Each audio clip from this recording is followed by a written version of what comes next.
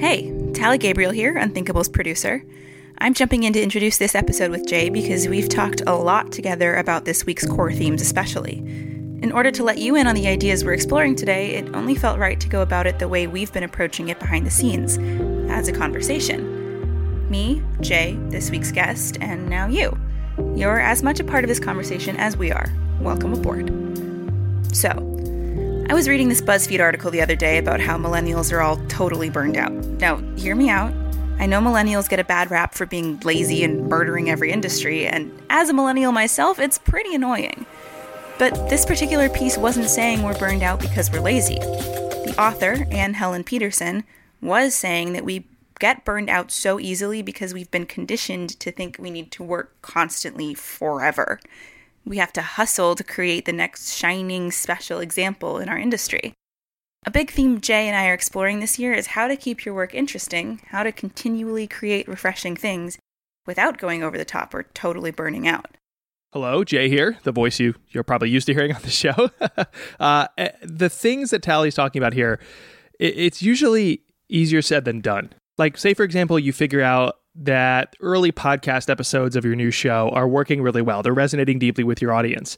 Now you face this choice of how to keep improving them based on that early learning. Like maybe you start releasing content a day sooner, or you have a super big name guest on your show the next time out.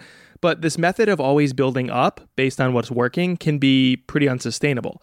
At some point, you're either going to hit a ceiling for how fast you can ship an episode, or you're not going to be able to get a bigger guest the next time out compared to this time.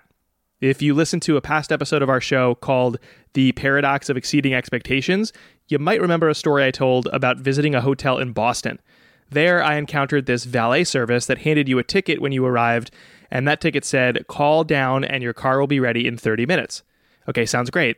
So I called, and they said 10. Even better. They exceeded my expectations. And then when I arrived at the front desk, it was actually ready in 5. But the next time out, they can't make it ready in 4, and then 3, then 2, then 1. The march to that logical conclusion is 0, which is impossible. They can't just idle every single car on the curb. So sometimes if you're just focused on building up, you can topple over, because that's not the thing you should always consistently reinvent. And when you're in the public eye, delivering your creation, say, weekly or monthly, there can be a lot of pressure to perform better than the last time all the time. Right, which you just can't do, progress is zigzaggy. In the words of James Miller, the author and creator of A Small Fiction, one of our best episodes this year, I think, he told us in that episode, you will put out bad work, so you better not focus on avoiding that, because that's a fool's errand. You're going to put out bad work, period. So instead, what if you focused on continual improvement and refinement, or as we're calling it on this show all year long, reinvention? This is one of the reasons I was so excited to talk to this episode's guest, Sarah Cooper. You may know Sarah from her hilarious stand-up if you're in the tech world. She's a popular parody comedian about tech and business and the culture therein, or maybe you know her from one of her best-selling books. There was 100 Tricks to Appear Smart in Meetings, and the latest book is called How to Be Successful Without Hurting Men's Feelings. They're both hysterical, and they both speak truths that we kind of need to hear in the business world, especially in tech, and that's the point of parody, right? So, why are we talking to her in this exploration to master the art of reinvention? Well, few among us have to reinvent more consistently than a stand-up comedian. And we're going to get into the nuance, and I'll also compare it a little bit to my profession of keynote speaking. And what I learned by talking to Sarah is not only going to transform my speaking, it's going to change the way I look at consistently creating great work. It's daring, it's hilarious, it's fresh. Keep it going. It's unthinkable. Stories of conventional thinking at work and the people who dare to question it. And just a heads up, this is another one of our Creative Cafe episodes where we take somebody's past work and just kind of bat it around and analyze it together. It's the kind of informal and cathartic conversation that creators rarely have, but when we do, it just lights us up in the best way possible. So let's step into the cafe.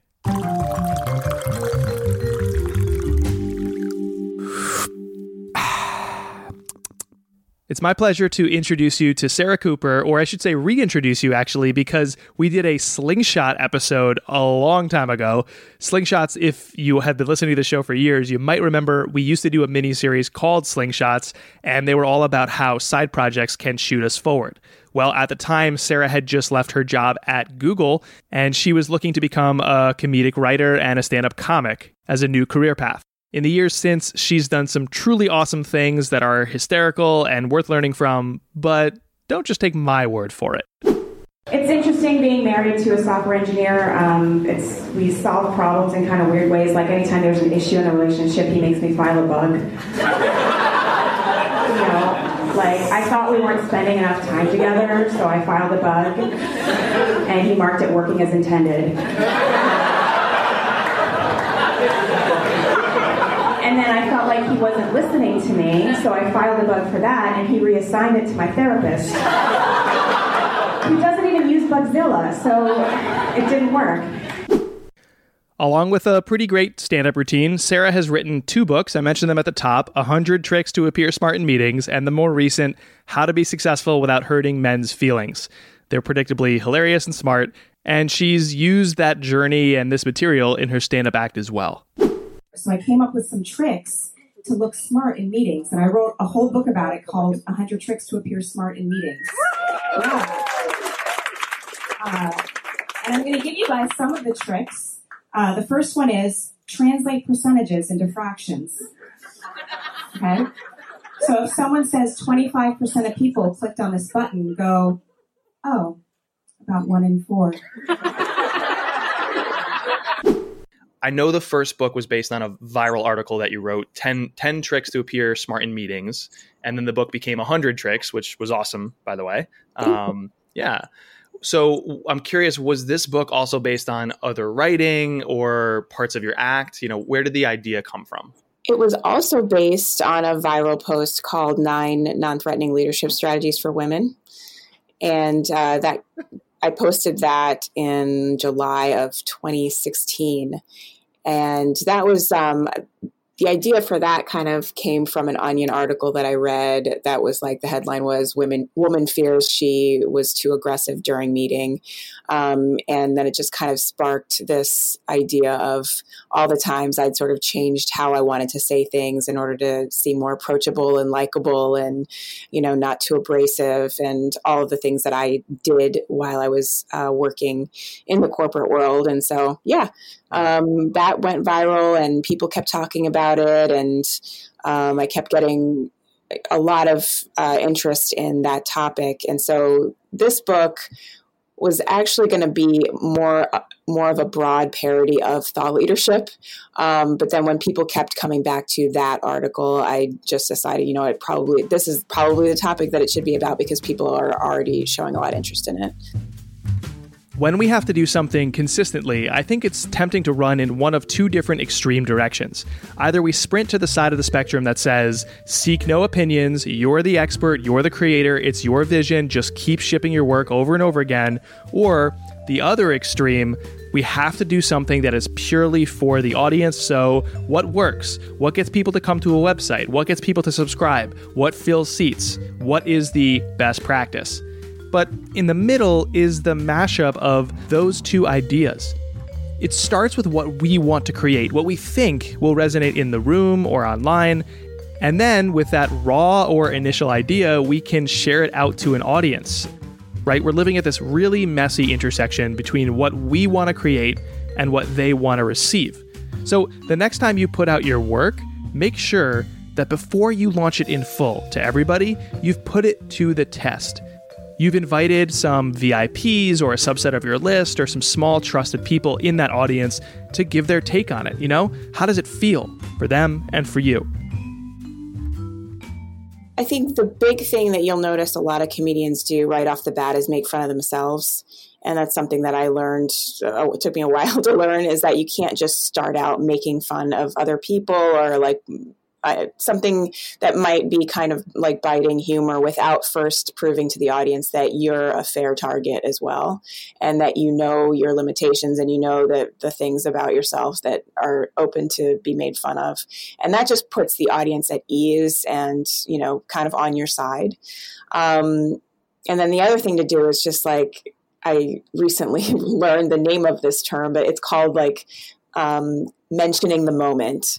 And this is actually something that people can do anywhere in meetings or in any situation, which is basically just being so present with the audience that when something happens, when instead of a laugh, you get an, oh, you don't just keep going. You mention that moment and you call it out and respond to it. And that helps people know that you're not just like reading a script, you're actually there with them and you're responding to them in real time. And that always, you know, makes people feel a little bit more like it's a conversation and less like a performance. It's awesome to hear you say that. So as a public speaker, there's like so much I try to draw from comedy. And like whenever a comedian talks about their craft, I'm there. Like I want to hear them discuss it because I'm like learning so much. It's also just interesting. And like when you do keynotes, you do something called a modular speech. If you do a lot of them, where like you're creating an act essentially, and then you have these bits that, you know, maybe I'm speaking to a business crowd instead of a consumer crowd, and so I need to substitute in a software company example instead of whatever a coffee company example. But I know that the moments are similar. Like this person encountered something difficult, and you know the lesson I'm going to teach you is similar. And what happens is you go from this like rigid speech that's the same every time to a modular speech, which has like almost earmarked in your mind, like different moments you can change. I'm like picturing like if you have building blocks, but then you put space between the blocks, and those spaces you get to fill with like comments to the audience, or you talk to somebody at cocktail hour before and they like had this throwaway comment about the industry and you like weave that in, like giving yourself the permission to not just perform like a robot, I think is like an evolutionary trait of a performer. Yeah, I agree. And it's something that it takes practice, because even sometimes I will get sidetracked and I'll start talking to the audience and like riffing on something that somebody said.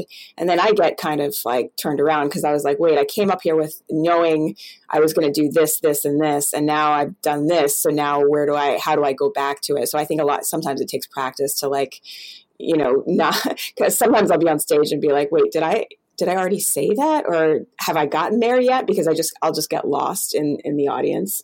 So yeah, this takes practice, but I think that's a huge part of getting the audience on your side.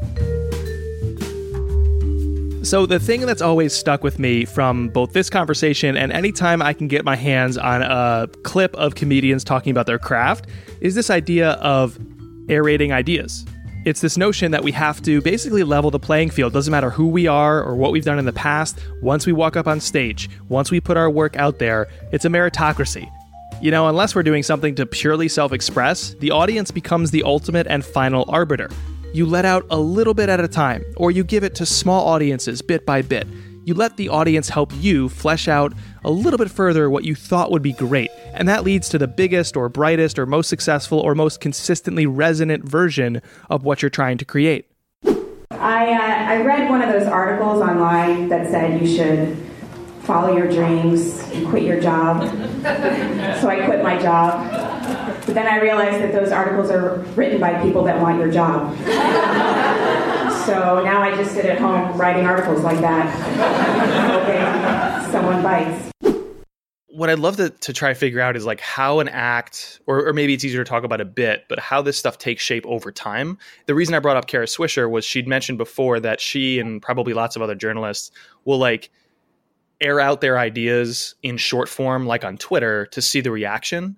Like, hey, I'm working on this theory. I might want to write a column on this. I'm just going to post the strongly opinionated version, like my thesis almost, on Twitter and see if people react or question it or add to it, and it changes. So you're like exposing it in small ways to an audience for input, and then you can evolve it to the next thing. So in Kara Swisher's world, that's from a tweet to like a column. In your world, maybe it's from, you know, like a smaller club to a bigger club, or one gig to another gig. But talk me through like, how does a bit evolve over time? Because all year long, I'm going to explore this idea of like how to create consistently great work. And my thesis is, which is not, groundbreaking, is, consistently great work consistently changes. It's not about finding the one thing and then putting it on repeat. It's about like always aerating ideas and workshopping it. So yeah, walk me through how that works with a joke. Well, it usually starts with some premise, and, some premises are funny on their own without... You'll get a laugh just from the premise, and those are the best premises. A recent one from a headline was at a recent Oval Office meeting, Trump handed out printed copies of his tweets, which is just ridiculous on its own. You don't even need to say anything after that. I think it's ridiculous because I don't think Trump knows how to operate a printer. There's so many sad things about it, right? Obviously, he doesn't know how to operate a printer. So he asked someone else to print out his tweets. And so someone else had to be like, okay, instead. And that person definitely was thinking, what? They were like, you're going to make me print out a tweet to hand out in an Oval Office in the White House. Okay, so anyway, I could just go on and on about this for like a long time. Well, no, that's an example. Like, I don't know if you were thinking about that part of it as what is ridiculous. Like maybe you're thinking about the physical, you know what I mean? Like that, people get precious with their own ideas and they're like, I don't want to expose it before I feel like it's perfect.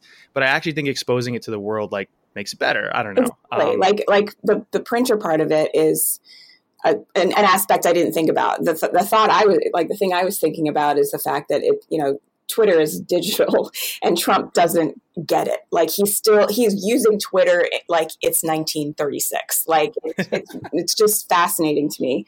But yeah, exactly. Like I just said that to you and you had a different take on it. And that's like a different, aspect of it that could come, like there could be several punchlines about Trump trying to use a printer. And so what you were saying before about like just putting out ideas like that and sort of like getting input and getting ideas on angles. That's a lot of how it works with open mics. And so, you'll take a concept to an open mic. And I was just reading Ray Romano did an interview where he doesn't write down word for word what he's going to say. And I used to write down word for word, but now I'm more like outline format.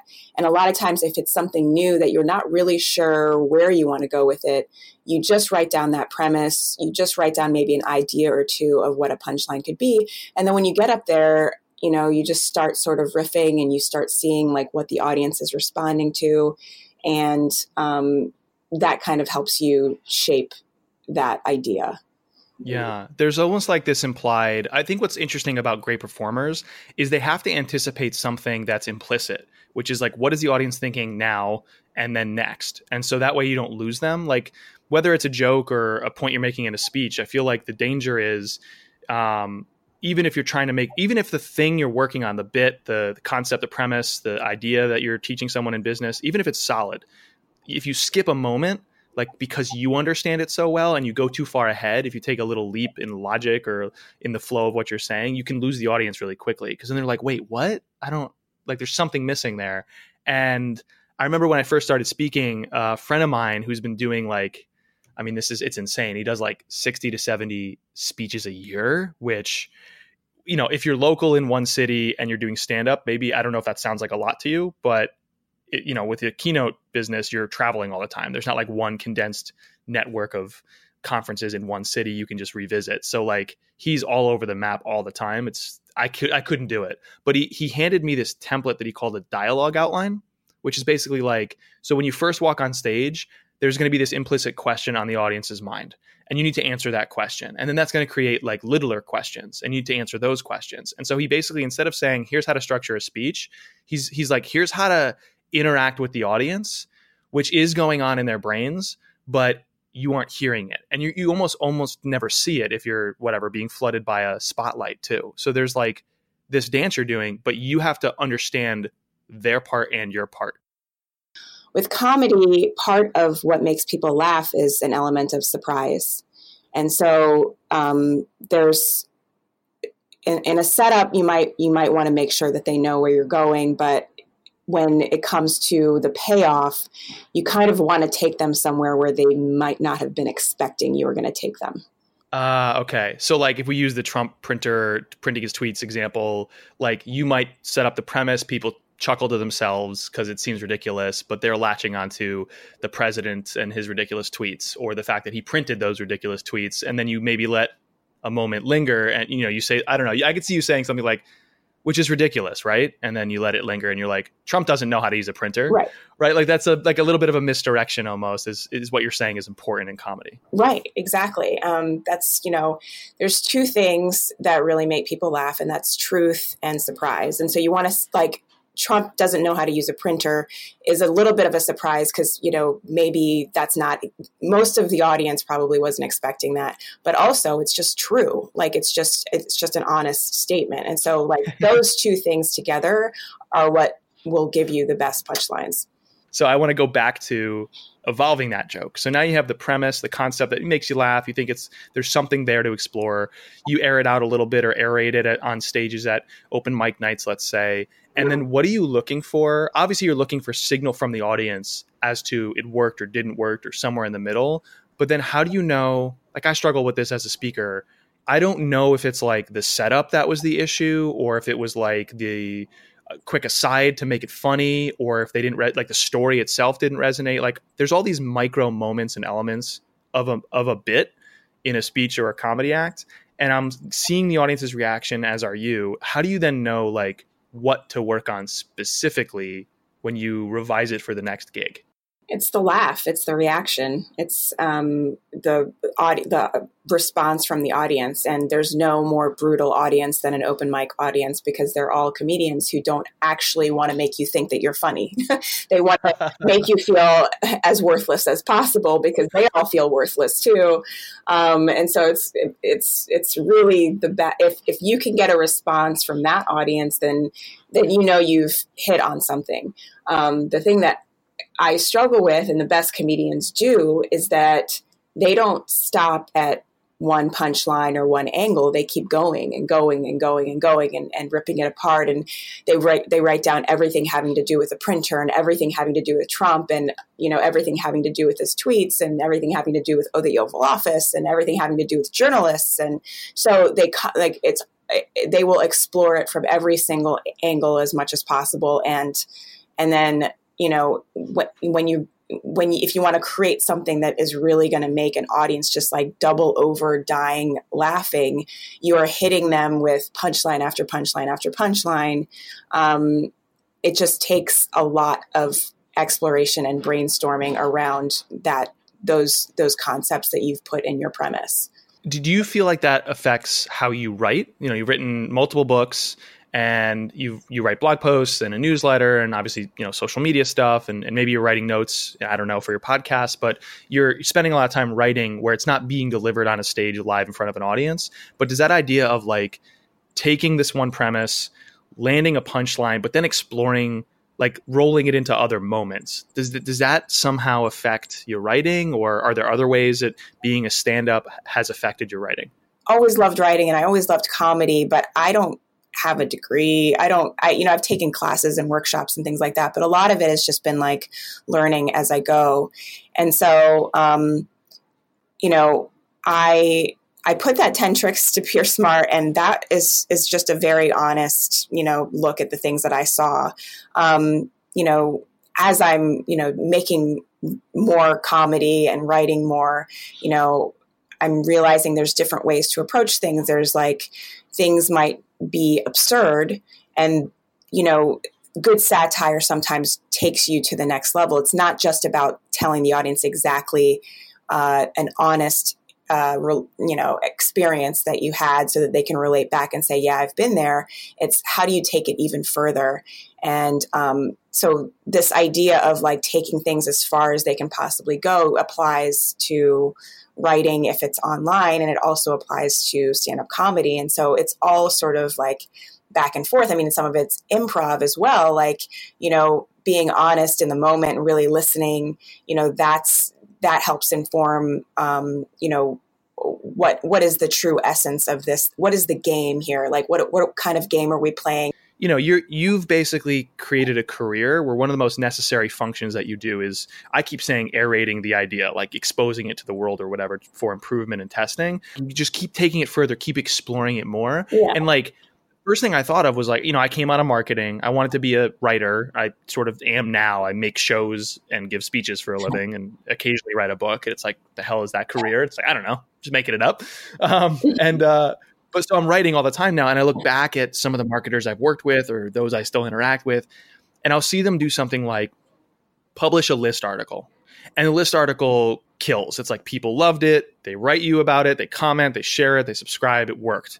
And then for some reason, their reaction is like, oh, it must be the structure. It must be the form factor of the list article. We should do more list articles. Whereas I've always been like, well, it's probably what you wrote about. It's probably the material. Like, you should explore that more, right? Mm-hmm. Don't do another list article. Like, you wrote about how to create a comedy act. Like, maybe go deeper into the behind the scenes of creating an act. Like, maybe that's why they love that article. It has nothing to do with the structure. Yeah. And it sounded like kind of saying that is like, it's not just the, type of joke or the way you wrote the post. It's what you wrote about, and then exploring that from new angles and taking it from a blog post to a book is a good exercise of that.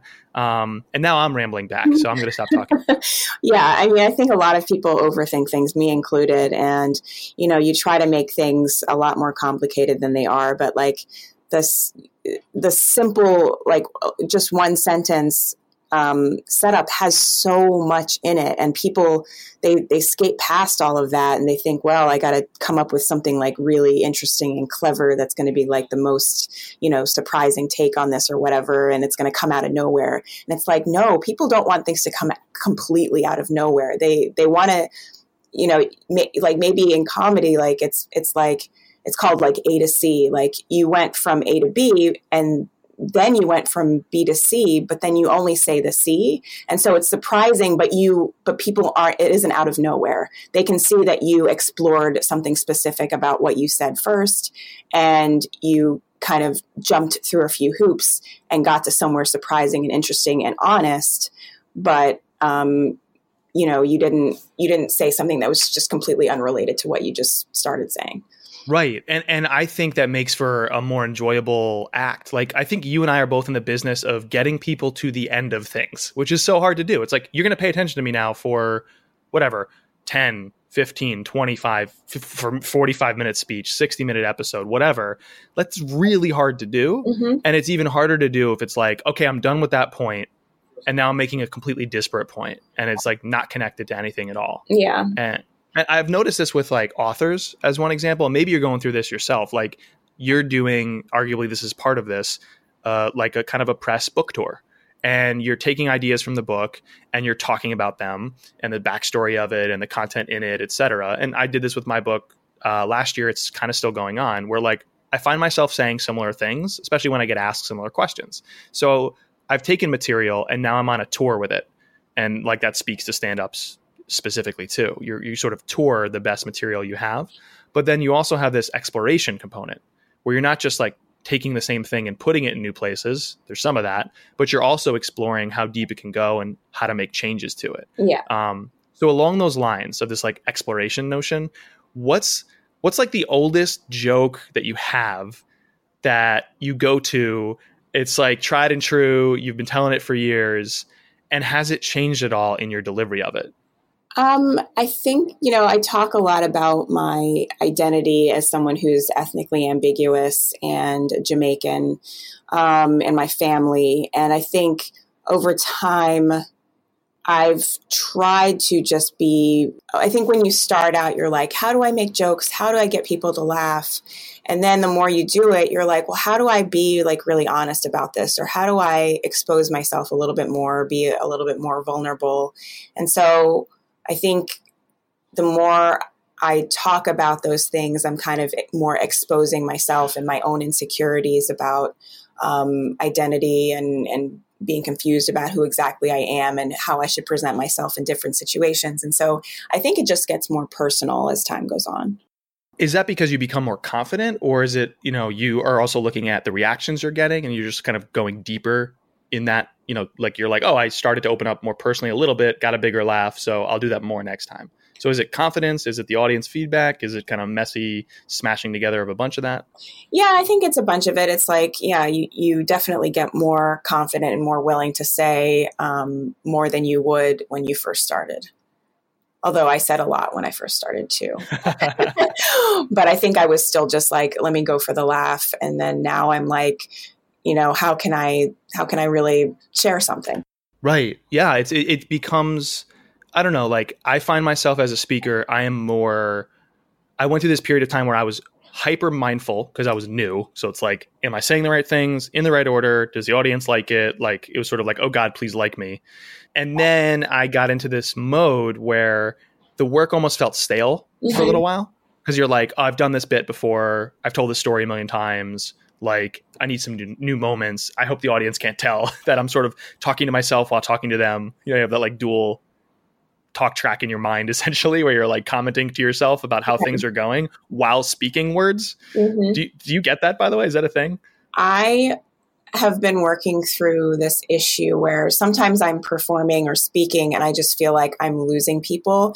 And it's kind of like I've got this smile on my face. I don't look nervous at all. I look like I totally got this. But behind the scenes, I'm panicking. I'm freaking out. I'm running around the room. I'm like, there's fires everywhere. Like it's like that cartoon where it's like, this is fine. And the person's like, but there's fire everywhere. But except like, there's fire like behind that. So it's like, yeah. So your internal talk track is fire. My internal talk track is like the lights have been turned off in people's brains and there's just crickets going through them. Like they're bored because whatever, I'm telling the same company story, a case study I dug up or whatever.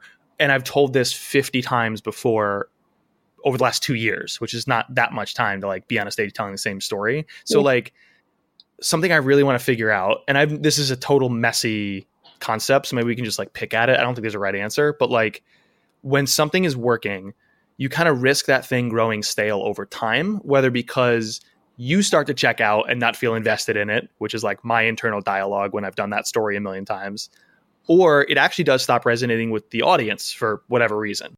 Maybe the joke you're telling is time sensitive and there's a new context, so it doesn't work. Like that happens a lot with old acts I've gone back to. I've seen like it's a political joke and I kind of sort of get it, but it really doesn't make sense anymore. So what I want to try to figure out is like when something is actually working, you still should be making changes to it, right?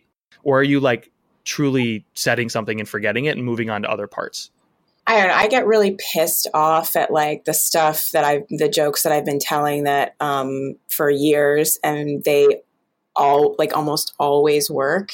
And when I try to write new stuff, it doesn't work as well as the old stuff. And I'm like, well, why don't you do that joke? I'm like, I've been doing that joke. And then I get like so angry because I feel like I'll never write a joke that's as good as that joke. And so like if something is really working, I tend to make small improvements, but I don't change much about it, and I think the way I think it's a little bit different for me just because, sometimes when I say something for the first time, it'll be funny. And then as soon as I start saying it and like turning it into something that's written, that I've practiced, it becomes not funny anymore. That to me is a sign that it wasn't funny when I first said it. It just for some reason got a laugh, or because of the way I said it, the delivery, it got a laugh. The things that have worked for years and years and years almost always still work. And so I really don't change them that much. When you're incorporating new material, do you feel like it's just, I have the same act? And I know this is sort of an existential question for comedians. Like I've heard Seinfeld debate other comedians about this, but like when you have an act and it's working, so now we're zooming out, not from a bit, but to the whole act. You're like, okay, I have my act. How do you decide if it's like, I'm just going to keep remixing and changing little incremental things versus I'm going to reinvent this entirely with, I don't know, every year that turns over or every couple of years? Like, how do you individually make that decision between evolving from the same base and actually going in a very, very new direction, given, I don't know, your new book or a new year? Yeah, it really depends on more so the audience. I could go up on stage and think to myself, well, I'm going to talk about my identity and my family and all that stuff. And then for whatever reason, I start talking to the audience. I realize there's a bunch of tech people in the audience. Then I'm like, well, it makes sense to do all my tech material here because that's who's in the audience. And so a lot of the things are just kind of like what you said before about being modular. Like I can kind of like rearrange things on the fly and kind of around a subject that I kind of want to stay on. And, you know, a lot of times like comedians will get together. I have comedian friends who will hear me do something and they'll be like, oh, you know, you say this thing about this movie. Well, this is a really famous line from that movie. So you should probably work that line into that bit that you have about that movie. And so the entire bit is the same, except I've added that one line that the comedian suggested that I add. So it's like, it changes. It like the stuff that's really working changes really incrementally. It's when you start from scratch and you're not sure what you're doing. And sometimes I just, you know, I try something, you know, 4 or 5 times and it works 3 out of the 5 times. And I'm still just not sure if it's worth doing again. I have a lot of material like that.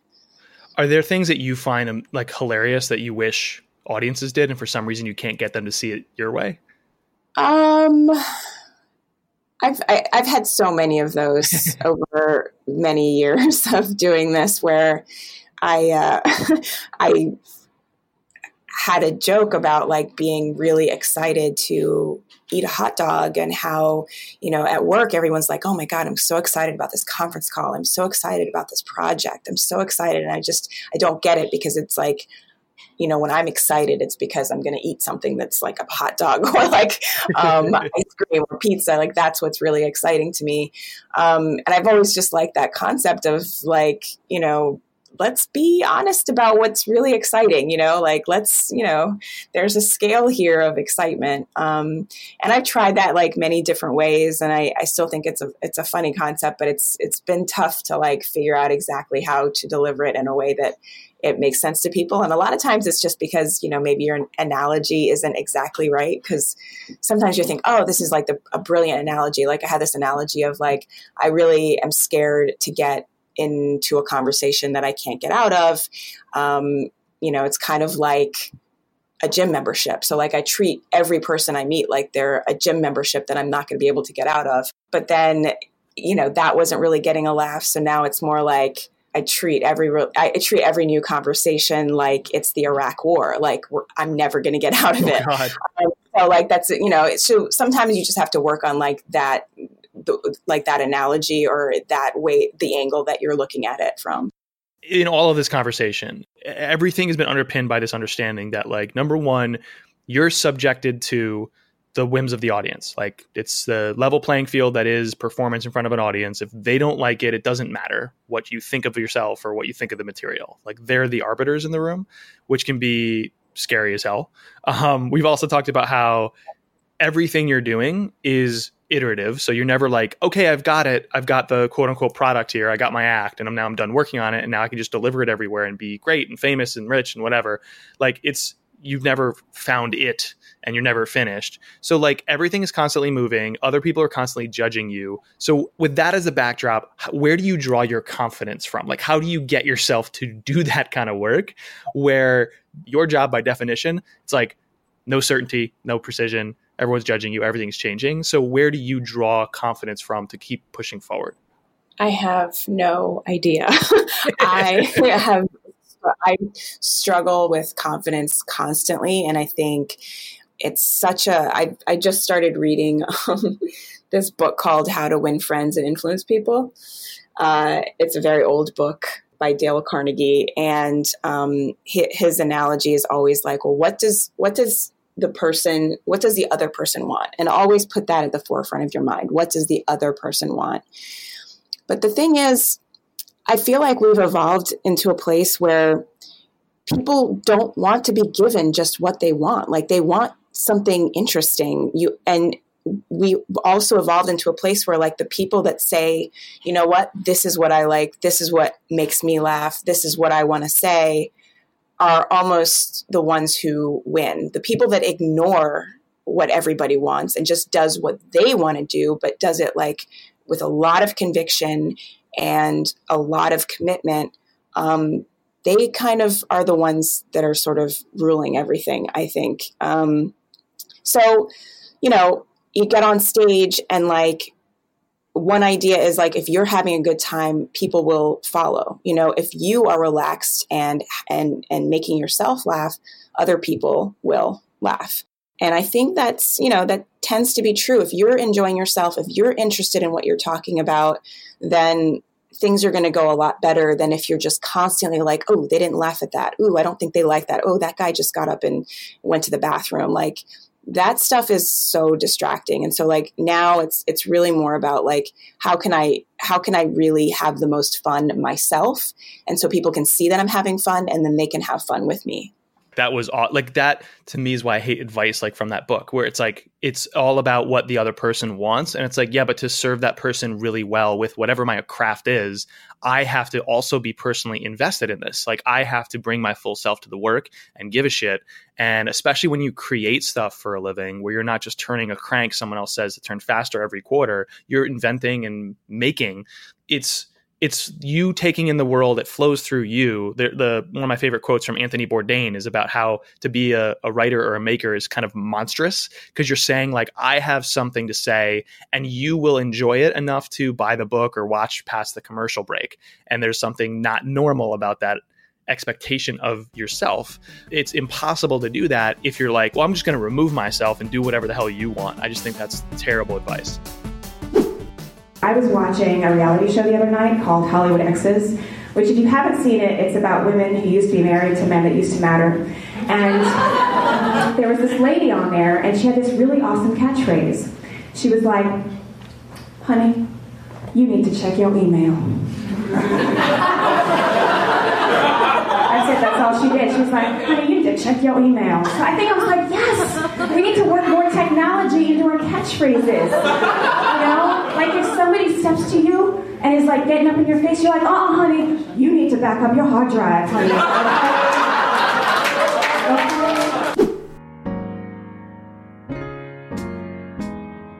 So where does this conversation leave us in this journey we're on to understand the art of reinvention? Well, I certainly learned a lot, and chief among them is this idea of aerating concepts and ideas before putting them out into the world with your full sort of marketing push or confidence behind them. So maybe you do this with your audience or trusted peers, or with what I call game tape, which is when you basically consume your own content as if you're the viewer, you're critiquing it like an athlete would a tape of the game. But whatever the case, when you let your ideas aerate, you breathe more life into them. You let them flesh out a little bit further, and you find different angles and different ways to say things. This, to me, is one of the most necessary things to do, especially in the social media age, where we're not just creating something for ourselves. It's fine to self-express, but as soon as we introduce the concept of an audience, and therefore probably some goals we have with our marketing, let's say, we now have to make sure that what we're creating is something they actually love. Running your ideas by that audience is a great way to get into the habit of listening to the people that you're creating things for. Opening up a dialogue, instead of just serving them ideas that you got in some back room somewhere without any feedback, only strengthens your relationship with that audience. This relationship is one of the most valuable ones you'll have in your entire life. I mean, the most powerful thing I do is schedule one-on-one video calls with listeners to my show, and now my shows, plural. It's been transformative. It seems so simple. I'm just having a conversation with people, the first half being a bunch of questions I ask them, the second half being adding value back to them to talk about anything they want at all. But those simple conversations lead to tons of transformative ideas in my line of work because I'm talking things out. I'm forced to articulate or share little snippets of what I'm thinking about, what I'm creating, and then it gets better because I've put it through a little bit of a ringer.